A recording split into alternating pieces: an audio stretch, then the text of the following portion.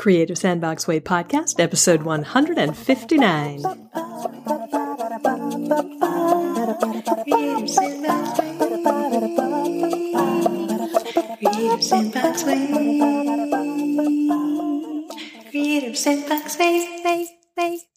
Hello, I am Melissa Dinwiddie, and I help professionals connect the dots between creativity, play, and work so you can be more productive and innovative, improve the bottom line, and be a better leader in all areas of life and work. This podcast explores the stories of people who make creativity and play an everyday part of how they do business. Plus, you'll hear expert insight from cutting-edge researchers, thinkers, and authors studying the impacts of play and creativity in today's workplace. My mission is to show you not only how play and creativity can help you get ahead, but why it's an essential tool in your kit. Now let's start digging in the sandbox. Today's episode is sponsored by Create and Incubate Retreat. Last year at the retreat, which, by the way, this year is September 13th through 16th. Last year at the retreat, everyone was there except one person, and she was one of only two newbies. Everyone else had been before, although it was a new venue for all of us. And it's a rural place in San Juan Bautista, California, and finding the building where our incubator room was, the room where we all work, where we all do our creative stuff, was, took a little doing, especially after driving for a long way. So this last person, she calls my cell phone, and she's on the other side of the venue, the campus. And so I give her directions, and she's really worried that she's the last one there. She's not late. She's totally on time. But, she doesn't know anybody. And you know that feeling when you don't know anyone and you're coming to an event and you feel nervous and you're kind of anxious and you have no idea what it's going to be like. And I can tell over the phone that she's feeling kind of anxious. She's been driving for a while and she's feeling pretty anxious. So a few minutes later, she drives up, and I run out the door of the incubator, this house-like structure where we're all, setting up to work. And I wave her into the carport, and she gets out of her car, and I just run up to her, and I give her a big hug. And I can see that she was totally not expecting that. And later, I think it was the last day of the retreat after she's really relaxed at this point. She's totally at home. And we're sharing around in a circle, and she says, Melissa, it just meant so much to me that you just gave me a hug when I drove up. You just ran up to me and gave me a hug. We'd never met. And I was so stressed about being late. Now, of course, she wasn't late. She was actually totally on time, but she felt late because she was the last one there. And she said, you immediately made me feel like I belonged, like I was part of the retreat family. And that is just how we roll. That's just how I am. And that's just how we do things at Create and Incubate Retreat. And if you come to Create and Incubate Retreat 2018, which is the 6th annual Create and Incubate Retreat, I will have a hug for you too. And you can find out more about the retreat, and you can hear from people who attended last year's retreat. Some of them have attended every retreat, all 5 of the previous retreats. You can watch videos that people made to share their experiences over at the retreat page, createandincubateretreat.com. That's createandincubateretreat.com. It's really small. There's space for only 12, including me. So that's 11 altogether. And almost everybody from last year signed up. So there's only a couple spots left. So I'd love to have you. if you would like a hug. Does it have your name on it? It's just waiting for you. Anyway, I have a guest conversation today with Amber Rae. And her introduction is on the other side of the transition music. I'll see you on the other side. All right, so today's guest is Amber Rae, called a Millennial Motivator by Fortune and the Brené Brown of Wonder by Mind Body Green. Amber Rae is an artist, author, and speaker whose work invites you to live your truth, befriend your emotions, and express your gifts. Her writing blends raw personal storytelling with actionable aha moments and has reached more than 5 million people in 195 countries. Her public art has spread to more than 20 countries, and she's spoken to and collaborated with brands like Kate Spade, Apple, Amazon, and Unilever. Amber has been featured in the New York Times, Time, Fast Company, BBC, ABC World News, Tim Ferriss's blog, and more.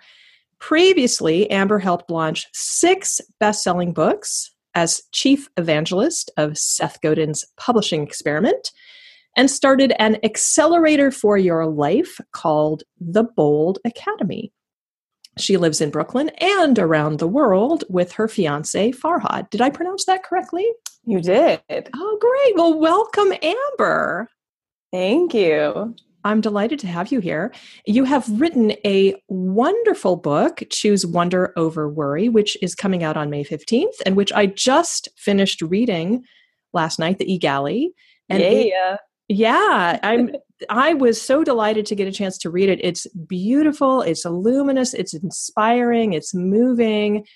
And I really wanted to bring you on the show because everything you talk about, everything you write about in your book is in beautiful alignment with what I talk about in my book, The Creative Sandbox Way, and here on my podcast, the Creative Sandbox Way podcast, and in my community, the Creative Sandbox community, and my listeners and my Creative Sandbox community members will recognize a lot of overlap between your philosophy and my own Creative Sandbox Way principles. So, of course, I had to have you on the show. So I was delighted when I got the email asking to be on the show. And I have to confess, and I'm just going to jump right into it right here, right at the start, that getting the invitation also triggered all of my envy monsters. Because here you are, you're young, you're beautiful, you've got this huge platform. I just looked at your Instagram numbers, and here's my comparison trap monsters going. You've got 36.7 thousand Instagram followers, and my comparison trap monsters are going, Melissa, you only have 2,000 Instagram followers. You have a book deal with a traditional publisher, and you have a ton of the kind of traditional success that has been totally elusive to me. So my comparison trap monsters just went bonkers, right? When I got the invitation, Amber would like to be on your podcast. And so I had a choice, right? I had a choice. I could say, no, I don't want to interview this person because she triggers me way too much and makes me feel like a failure, right? Or I could say, hey, this is a fabulous opportunity to open myself up to what envy has to teach me. And how perfect, because you talk about that very thing in your book, Choose Wonder Over Worry, which is all about getting curious about what our emotions are trying to tell us. So let's go there. I love it. Let's talk about envy. So first off, I just want to acknowledge you for vulnerably opening that and sharing with me what came up for you. I feel like that was exactly choosing wonder over worry. Worry is like, I shouldn't do this because I'm triggered. But wonder is like, you know what? This is an opportunity to learn. So I feel like that just captures the essence of what this is all about. So I love that. And the way I talk about envy in the book is that envy is inspiration in disguise. And so there, throughout my path, and I remember one of my best friends got her traditional book deal was like, she has like 120,000 Instagram followers. There's always a bigger number, right? And she was like locking in this bread and locking in this art project and doing this and doing this. And I was sitting there thinking, what's wrong with me? And so I think it's so natural to get caught up in looking at what other people are doing and thinking, am I not enough? Does that reflect my self-worth, my ability, my value, my talent? And so when we can, instead of saying, and we push that away, we can look and we can say, oh, that's interesting. That must be illuminating untapped potential within me. That must be illuminating what I really care about. Because anytime we feel something, it's either positive, negative, or neutral. And if it's neutral, it's just not for us. But if we have a negative reaction, and I don't even want to go positive, negative, but if we have like excitement, or let's say like meh, expansive or not expansive, that's illuminating something for us and showing us an opportunity to grow.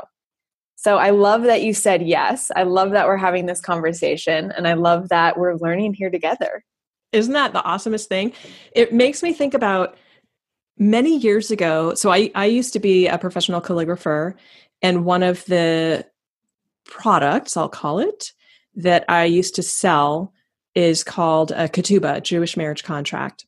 Oh yeah. Do you've heard of that, what a Jewish marriage contract is? I was in Israel 3 years ago for this community trip, and I met this couple, and they had it hanging on the wall. And so they were telling me all about it, and I found it fascinating.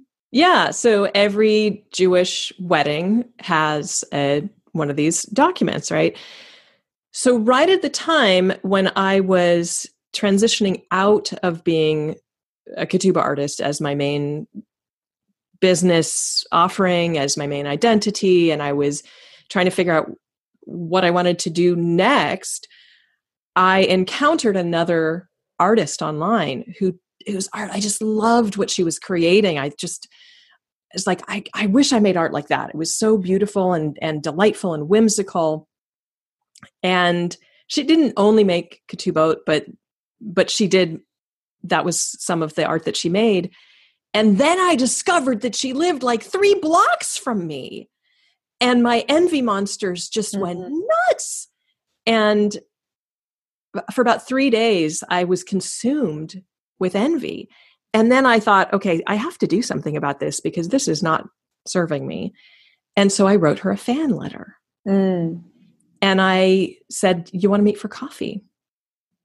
And we did. We met for coffee at the Starbucks a block and a half away. And I ended up confessing to her how what was happening in my life and how frustrated I was with my life, and that I wanted to, make a change and stuff. And we ended up becoming really good friends. And it was such a great moment for me. I realized that when I'm experiencing that moment of intense, burning, awful envy like that, the best thing for me to do is to reach out to that person. So Absolutely. It never serves me to, get like that tight, constricting reaction never serves me well. I love that. Yeah. How do we celebrate the people that we envy rather than make it a reflection of our own worth? Yeah. It also makes me think about, and I wonder if you have others, you have so many wonderful stories in your book that you shared and were so vulnerable and so open about. I hope people pick up the book and read them because they're so beautiful. It makes me think about back in the 90s when I was taking art classes, and I was taking a ceramics class with a woman who shared how a lot of teachers will hold back on some of the things, like their special things that they do. They won't share them because they're afraid of other people stealing them and then going on and, stealing their special sauce, right? And this teacher, her philosophy is, I'm a teacher, and my job is to give you what I know. That's what I do. And so she said, yeah, there are people who take what I teach and they copy my style exactly, and then they sell it. And that's fine, because they're never going to be able to do exactly what I do anyway. They're going to, even if they try to do exactly what I do, it's never going to come out exactly like me, because it's coming through their hands.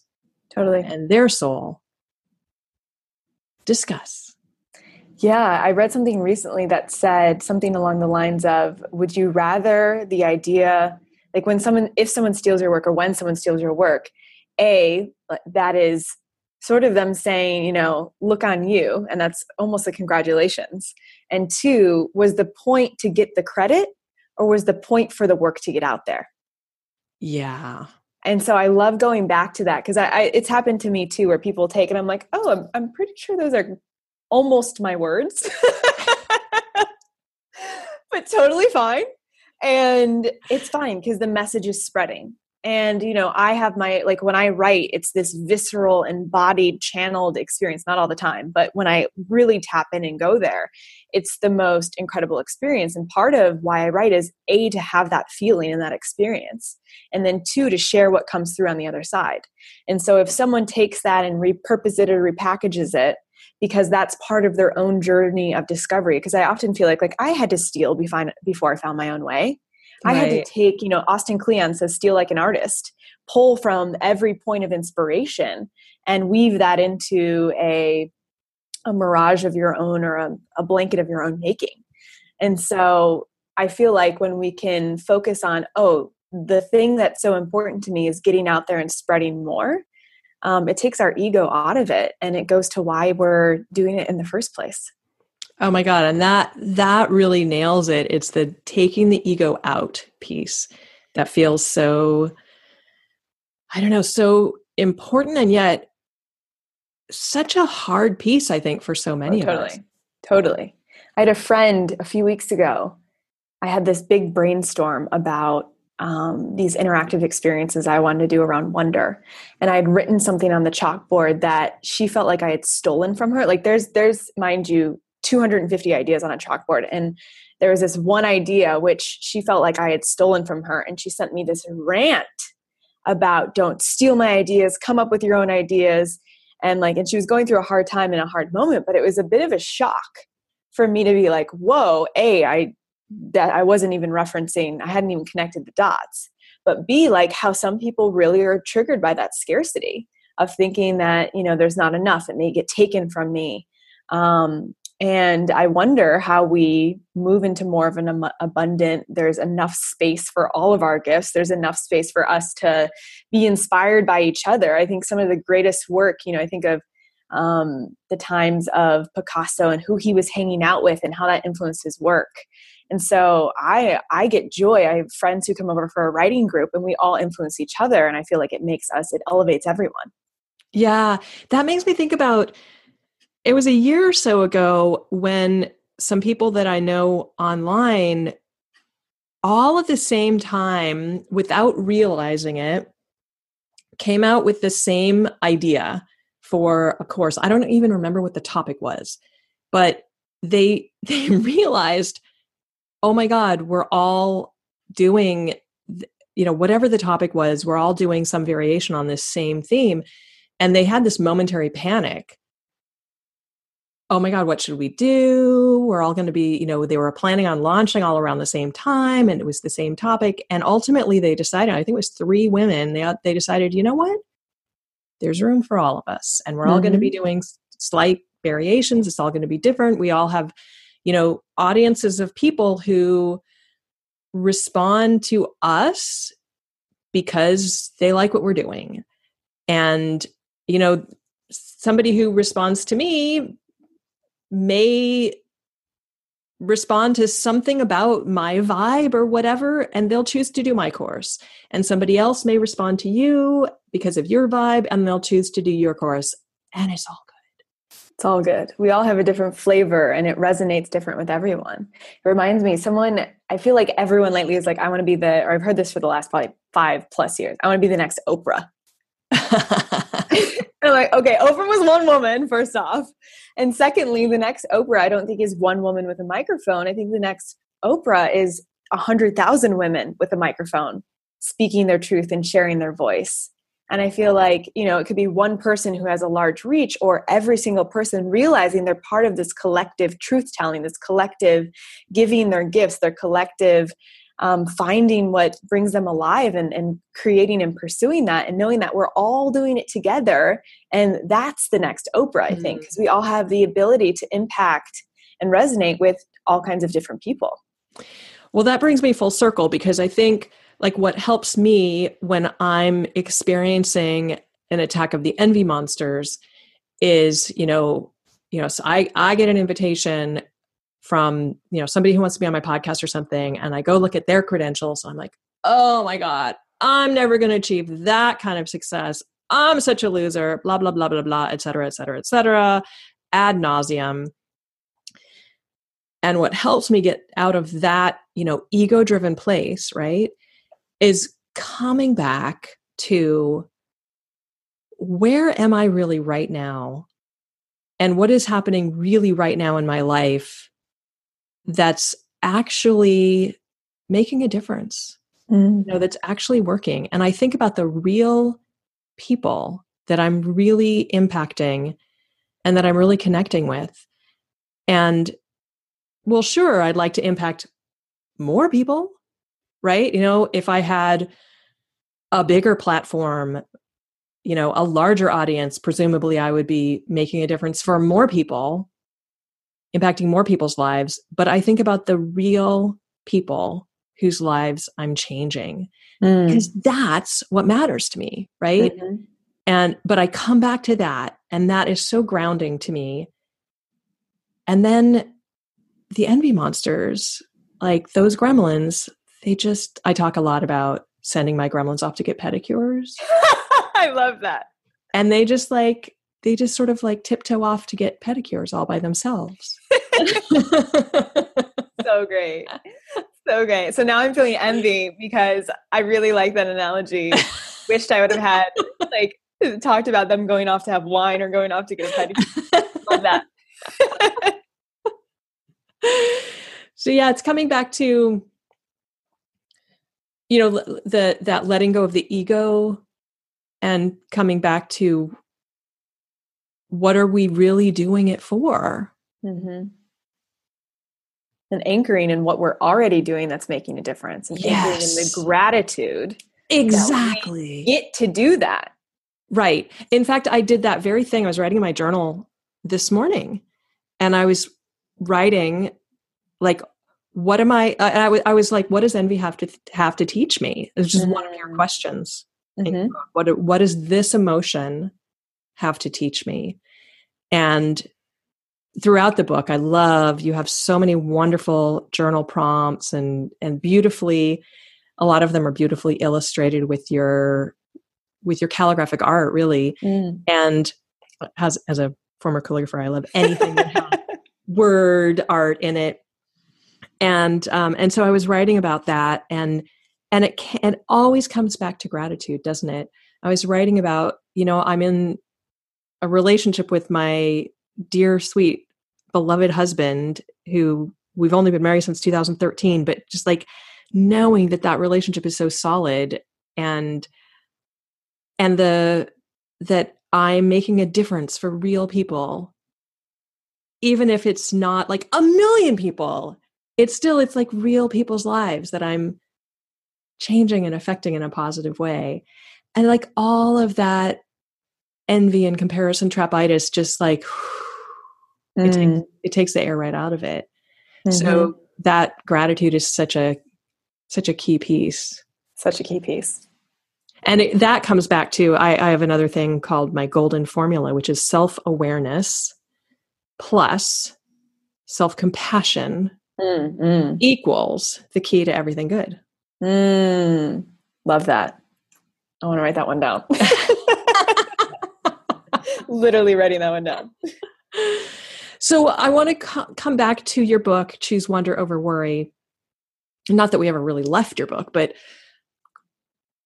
God, there's so many places of resonance and, oh my God, just so many, even though I'm 20 years older than you, so many places where I resonated with the things that you wrote about and places of your story. I also have a history of eating disorders and, I mean, it's so much of the human experience that everybody goes through with the self-doubt and the comparison and envy, the things that you write about. So, and you talked about being so afraid to write this book and that it almost didn't happen. Mm-hmm. So talk about why you wanted to write the book in the first place. Yeah, I feel like I had to. It was literally, I could feel the energy of the book in my body. And it was like in my pelvis region, and I could feel it pulsating. And it was the most, I have the like word intellectual answer of like why I had to write the book. Of course, there's people who are worrying, there's people who are anxious, dealing with these emotions, not knowing how to navigate them. But really, I could feel in my body this book. And it was like, you must make me. And I was like, okay, let's do it. And, the book has always been the dream, like my entire life since I was a young girl. And for a long time, I was a shadow artist, as Julia Cameron calls it in The Artist's Way, where I worked with a lot of authors and a lot of creatives, and I was the catalyst or the accelerator. So I was behind them, helping them to clarify their vision, clarify their voice, figure out the idea, figure out how to package the idea, figure out how to launch the idea, like the whole like start to finish of it. And after supporting, which was deeply fulfilling work to see those ideas go into the world.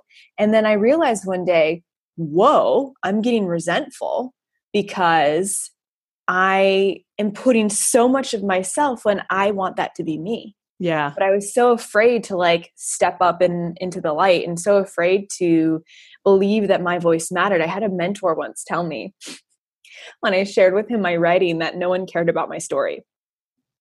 And while I'm sure he was super well-meaning when he said that, and I was like, this is when I was like 25. My jaw just hit the floor.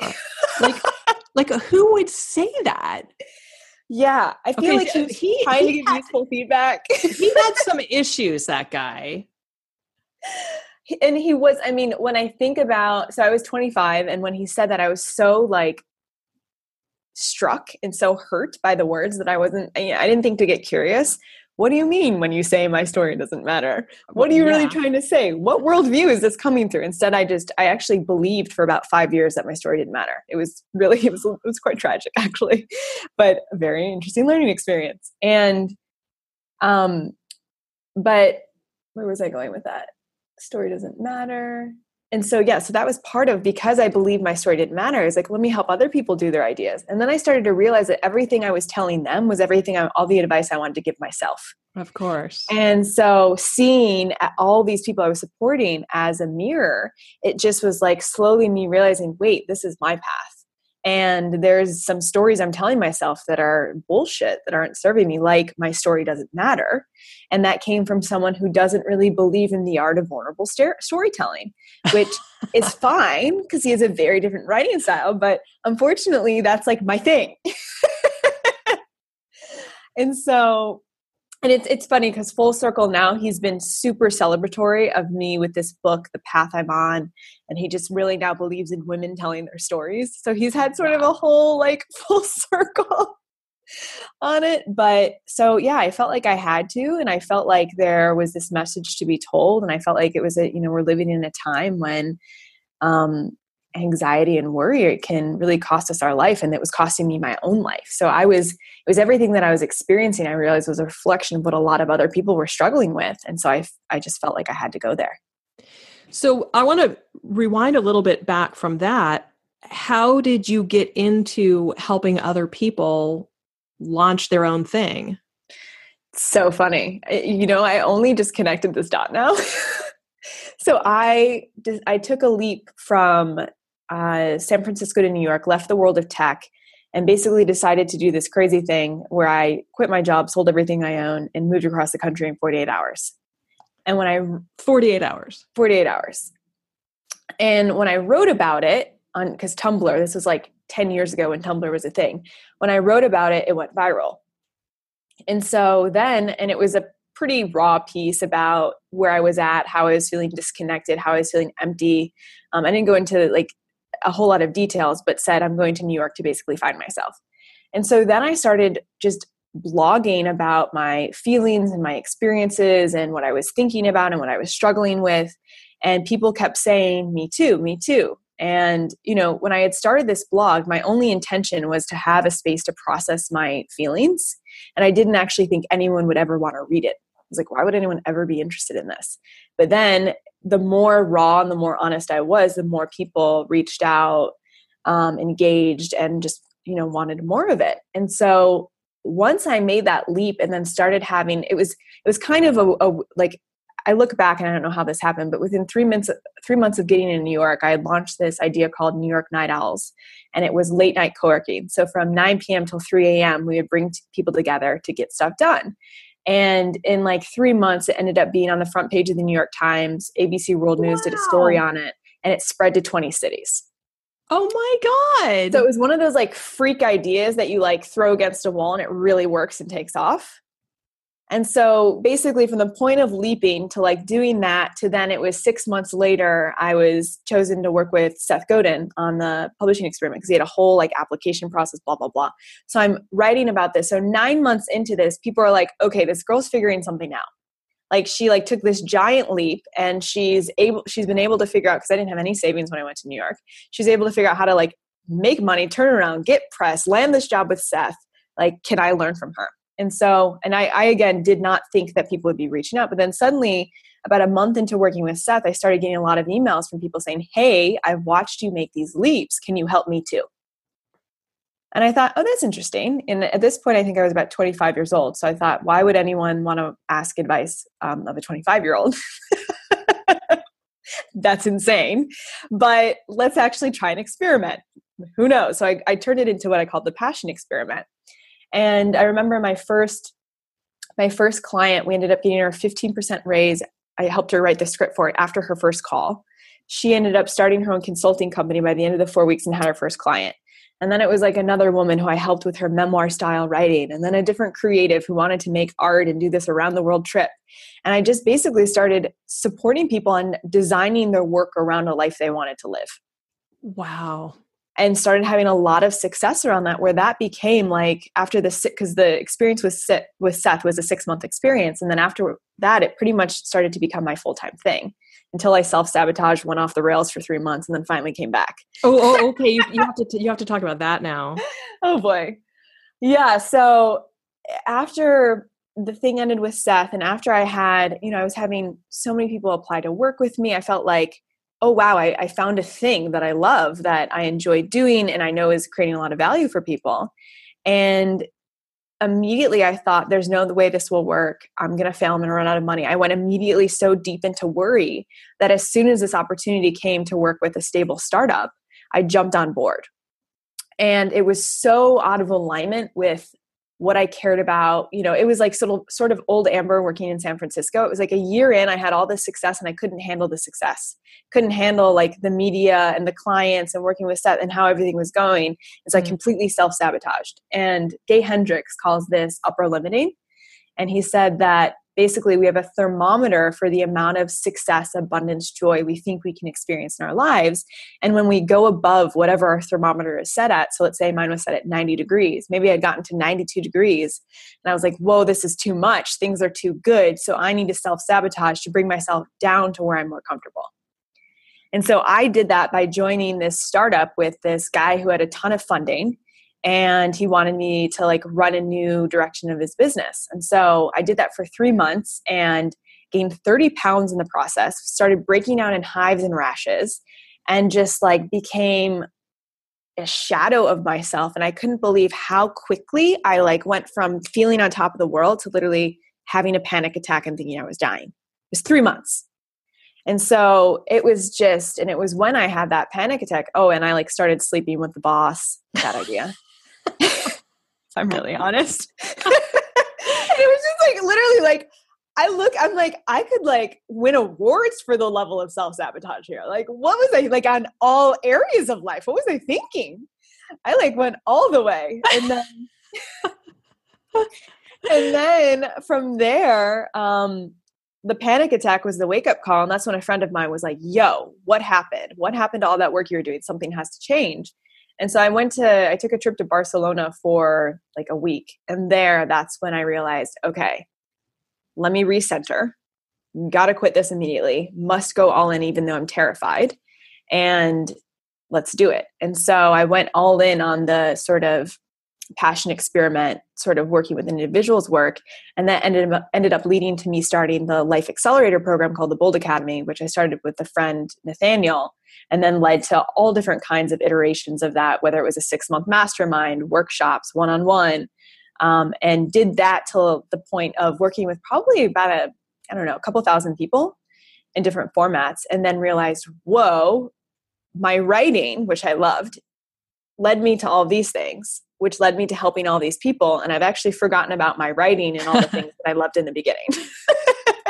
Funny how that works. And so that's when the like shadow artist thing kicked in. And then, and then it's like a pendulum. You swing all the way one side and then you're like, whoa, too much. Let me swing all the way to the other side. Wait, and then let me find my middle. And so after that, I feel like I then went into extreme, let me just be an artist and a creative and just do what I want and do what pleases me and makes me feel good. And then I was sort of like, okay, and have it help and guide others. Okay. So what happened in the extreme artist, please only me, do only what I want phase? Well, and interesting because the project was called The World We Want. And I was creating interactive installations in public spaces for communities to share the world they wanted to live in and what they would do to create that world. So while it was like very actually community and impact oriented, I was doing it because it just brought me deep and pure joy. I wasn't thinking like, I guess, yeah, actually, maybe it was a guiding people more than I realized at the time.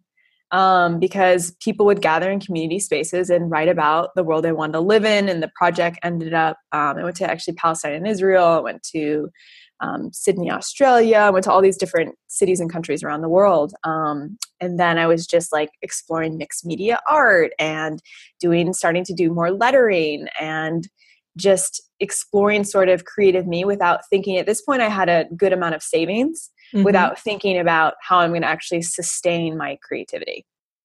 So maybe that's more what I meant, it was more that I wasn't at all thinking about a business model. Okay. Is actually probably more where the pendulum went to. Yeah. I so hear you on that pendulum thing though. It seems like, I don't know, it seems like we have to do that. I mean, I don't know if everybody has to do that, but I can say that I've certainly done that. Swinging the pendulum this way and then that way, and then eventually finding a sort of middle ground. Totally. I'm never drinking again to like, okay, drinking all the time because life is fun to like, okay, let's get it together. Yeah. Moderation 365. Oh my gosh. It's so funny. Yeah. So let's talk about, some of the things that you talk about in your book, Choose Wonder Over Worry. One of the things that I noticed right away is your word worry is essentially the same as I use the word gremlins for your word worry.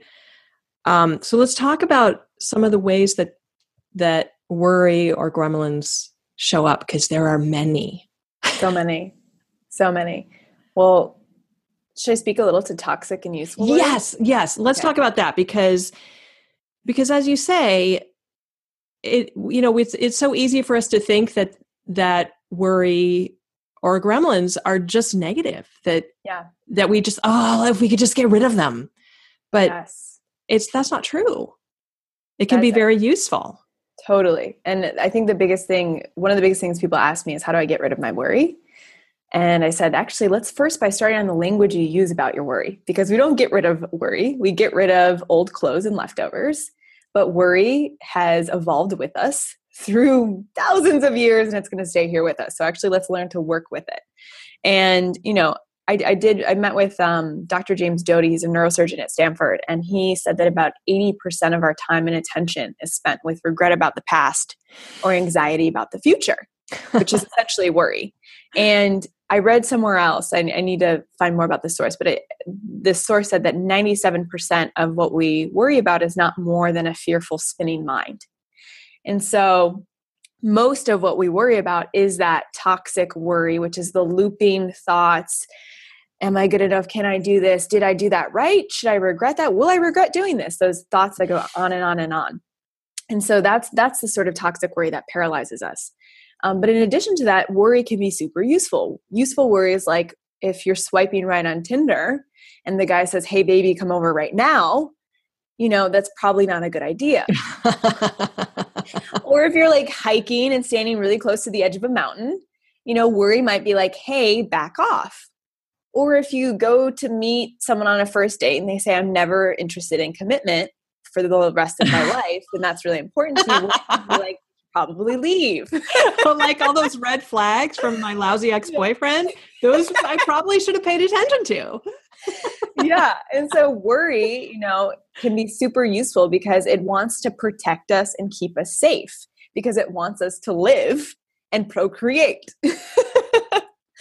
And so realizing, when we're dealing with useful worry or toxic worry is really important. And the questions I like to ask myself anytime that worry is coming up is 1, is this useful? Yeah. And 2, is there any productive action I can take right now? Because if it's not useful, if it's not a real possibility, if it's not in our control, and if there's nothing we can actually do about it, then it's just a spinning, fearful mind. And so how do you tell the difference? Well, I ask myself, is this useful? Which sometimes I'll be like, yeah, of course it's useful. I need to be like thinking about this right now. And then I'll ask like, is there any productive action I can take right now? Well, no, not really, because I actually can't control this outcome. Right.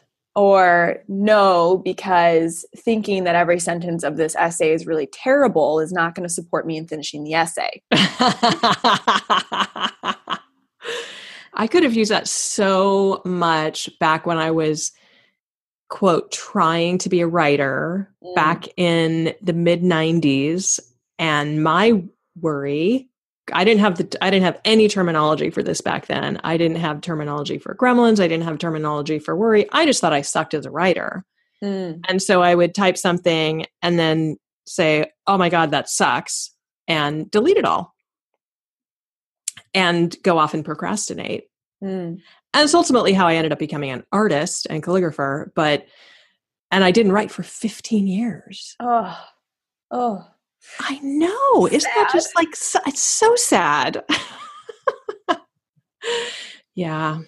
I needed your book. I needed my book. I needed, Yeah. I always say that the difference between a shitty writer and a really great writer is that the really great writer finished a lot of shitty essays. Amen to that. Shitty writer just didn't finish one.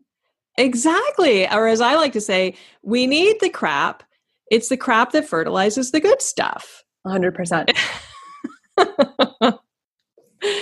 Yes. So when our inner worry voices start speaking up, what do we do? How do we learn from those inner worry voices as opposed to being paralyzed by them? Yeah, so I have 3 steps, and I feel like you were speaking to it earlier with your gremlins going to get pedicures. I love it. The first step I like to do is name it to tame it. And so it's identifying whatever it is and putting a name to whatever your worry, your anxiety, your overwhelming feeling is in that moment. So let's say I'm writing and my worry voice starts saying, this is terrible. No one's going to like this. They're going to judge you. You can't say that. If I like get hooked in that, I will paralyze, freeze, and stop writing. But if I say, wait, pause, worry is showing up. Yeah. Let me name it. Worry is saying, you're not good enough. Everyone's going to hate this. And I'm feeling like a perfectionist right now. And as a result of that, I'm feeling tight in my shoulders and I notice my heart beating faster. It's just like being able to notice and bring awareness to whatever is happening in that moment. And what happens when we do that, and this is neuroscience shows that we reduce the anxiety associated with our sensation by up to 50% when we can just like pause, get awareness, and we come back to the present moment. So instead of the thoughts spinning, we create distance from them and we're able to be like, okay, breathe, and I'm back. I'm here. I'm in this moment. And then once I name, like, because there's many forms of worry. I think perfectionism is a type of worry. Envy is a sibling of worry. Is being able to name whatever the emotional experience is. And then once you've named the emotional experience, you talk to it. And so for me, that looks like if I'm in the middle of writing it, for that same example, I'll say, okay, hey, perfectionism. And I've actually named perfectionism Grace. And she's this 30-year-old British woman who likes everything in a perfect box, and she has blonde short hair. And so because I can actually visualize Grace, which is my perfectionism gremlin, my perfectionism worry voice, I can say, and I can sort of like understand, okay, what's going on here? What does she want? What is she trying to teach me? And let me talk to her. So I'll say, hey, Grace, what is it that you want me to know right now? Or what's up? What's going on? Sort of like if a child is throwing a tantrum, we wouldn't like punch them in the face. We would say, hey, what's going on? Let's talk about this. And so in those moments, Grace will say, well, I just really care about this book and I just want this to go well and I want it to resonate and I want to get to you feeling in flow. And, that's when I'll say, thank you, Grace. I want that too. But right now I feel like you're really clenching me tight and I need space to get messy. Can you go like sunbathe while I get back to writing? Because I need to create a shitty first draft. And then all of a sudden it's like ease. I've brought ease back in. Yeah. And then the third step is to make a request. So to say, and I sort of did it in how I finished that, but it's to say like, hey, right now I need this, knowing, and this is like a way of like nonviolent communication with ourselves and understanding what the need is under the emotion. Because there's always like, if envy is showing up, there's a need. Or if anxiety is showing up, there's a need that's likely not being met. And so when I know that the need in this moment is that I need space to make something bad so I can later make it good, then I can sink into that and then create the space for that to actually happen. I love it. So, so beautiful. So I would love it if you can talk a little bit about how a specific story about how the impact of choosing wonder over worry has worked in your own life, and maybe what was your own personal biggest worry that held you back? Yeah. So, I just got goosebumps. The thing that comes to mind for me is, so I lost my dad when I was young, and he was this like, I didn't know him well. He left when I was quite young, but got in this bad accident, and basically because he was drinking and driving and using substances, so it wasn't really facing himself. And so I had this fear that men I love will leave me and I'm not worthy of love. And so my biggest fear, and I was, and I didn't really notice this until my mid-early 20s, which was that I was always seeking the approval of men. I always wanted men to like me and validate me. And if they didn't, I thought something was wrong with me. And the way this showed up is that I sometimes dated emotionally unavailable men because they would reinforce the story that I'm not worthy of love, that I'm not lovable, and that men I love, I would love them, and then they would leave. And so I kept repeating this pattern. And finally one day I was like, what's going on? Let me again choose wonder. Let me get curious about what's at the root here.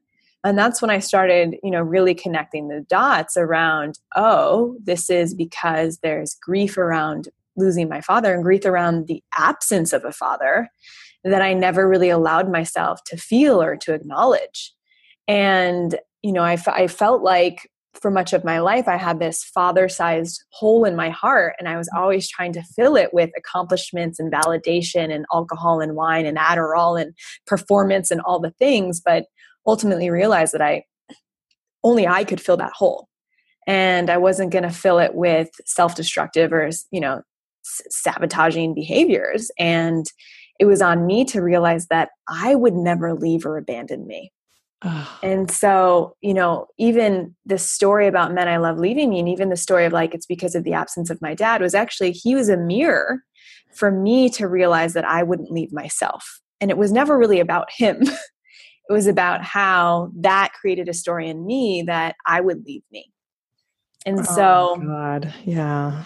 that became the work to realize, because this still comes up with my fiance. Sometimes I have these like visions of him getting in a car accident, or like thinking he's going to die, or if something's up with his health, I immediately think the worst case scenario and go into toxic, panicking worry. And that's when I have to say, I will never leave me. I will never leave me. And I almost feel like sometimes I pick up my inner child, hug it, and say, it's okay, we're safe.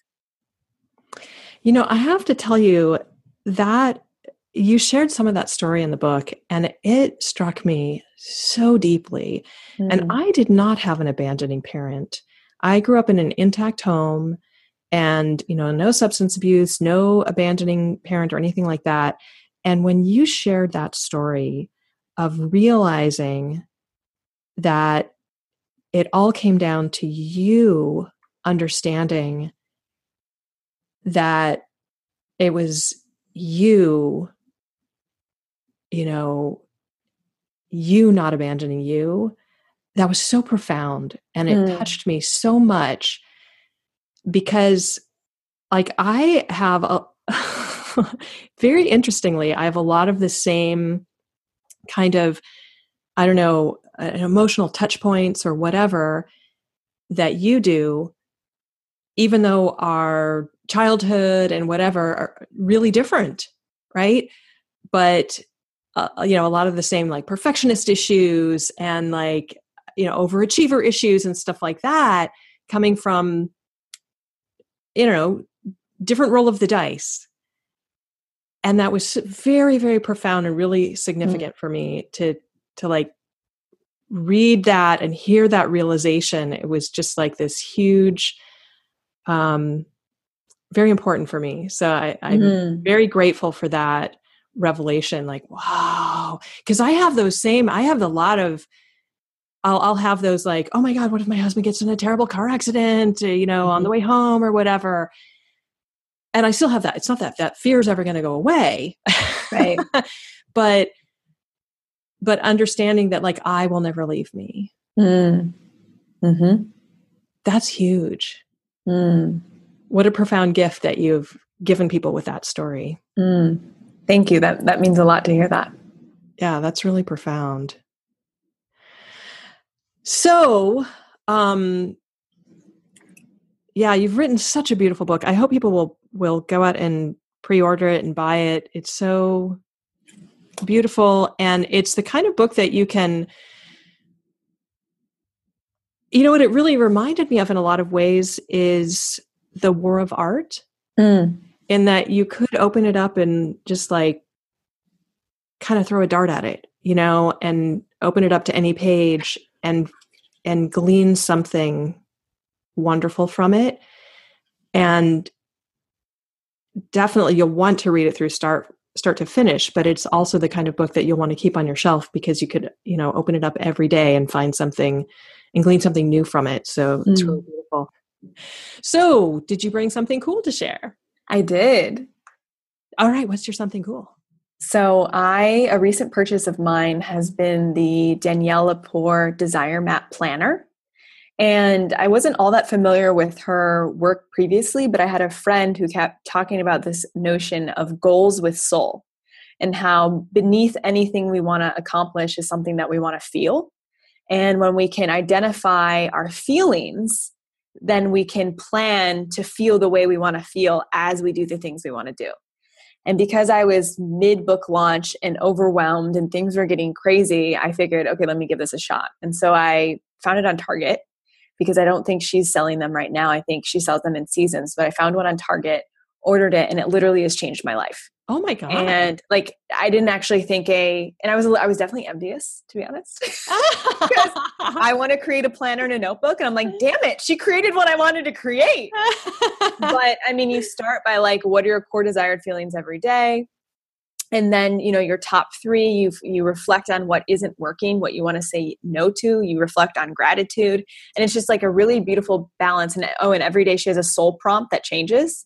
So it's this beautiful balance of a quick moment of like 3 to 5 minutes of reflection and introspection with like priorities and let's get stuff done. And so it's just helped me I look forward to the moment to anchor every morning and to answer the questions. And so it's just helped me so much with what matters most. Fantastic. I love that. That's a beautiful something cool. And actually I have one more thing. Can I share one more? Yeah. So it's this perfume. I'm really into perfumes that are non-toxic and that are made of essential oils. And so it's this brand called Olivine. And they come in the most beautiful boxes, and they're like the little bottles I feel like are like inspired by the 1950s. And my favorite scent is She Belongs there. And so they're these like beautiful branded and named perfumes that are good for you. Wow. Very cool. Oh, I'd love to I'll have to get the link to that from you. Very Totally. cool. I love it. My something cool this week is a movement. It's called the Ethical Move. And it's a friend of mine from a community called Co-Commercial. We're both in this community together. And she is committed to ending consumerism. And this movement, it's the ethicalmove.org. And I'll put a link in the show notes. And so I had a long conversation with her about this whole topic. Actually, she's going to be on the podcast in, I don't know whether her episode is going to be before this episode goes live or after, but she's going to talk about this whole thing. But the ethical move is all about removing charm pricing from pricing, because quote unquote charm pricing is when prices end with like $7 or $9.99 or whatever, instead of, round numbers. So like instead of charging $40, you charge $37 for something, because the only reason for charging $37 instead of $40 is to get people to buy more. And it to sell more of the thing. Especially this is something that started in digital marketing, really, the whole digital marketing movement. It doesn't have any benefit except to sell more stuff. And I have signed the pledge at the Ethical Move because I'm tired of being sold to in an unethical way, and I don't want to be part of the problem. So I have changed my own prices to round numbers. And yeah, I just think it's a really cool movement. I'm sick and tired of consumerism, and I don't want to be part of the problem. So that is my something cool this week. I love it so much. Ethical Move. So yeah, spreading the news of the Ethical Move. So cool. Well, Amber, this has been so really fun. Cool. Really fun to talk to you. Really fun to get to know you and talk about your book. And I'm super excited for your launch. I hope it goes really well. Thank you. Yeah. Thanks. Appreciate it. Yeah. Thank you so much for coming on the show. Of course. This is amazing. I literally had goosebumps about 20 times while we were talking. And I felt like, I don't know, something was moving through me. So I feel really grateful. Yay. Well, I'm really grateful to you. And I'm so glad you're spreading this fantastic, beautiful, beautiful message. And I hope your launch goes fantastically well. Thank you. And thank you for your reflections again. They meant so much. Oh, you're so welcome. Thanks for coming on the show. Yay. That's it. That's a wrap. I hope you enjoyed my conversation with Amber Rae. Let me know if you resonated. And thank you so much for joining me today. If you are getting value out of this podcast, share it with a friend.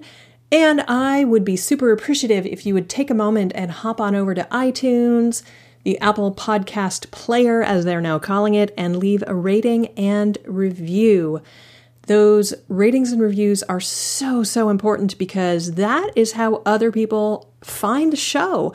We are now up to 113 ratings, I believe, 112 ratings and 98 reviews, and you can bump us up to 99 reviews if you hop on over today. And if you don't know how to do that, if you don't know how to leave a rating and review, I've got you covered. I've got step-by-step instructions over at creativesandboxway.com/iTunes-review.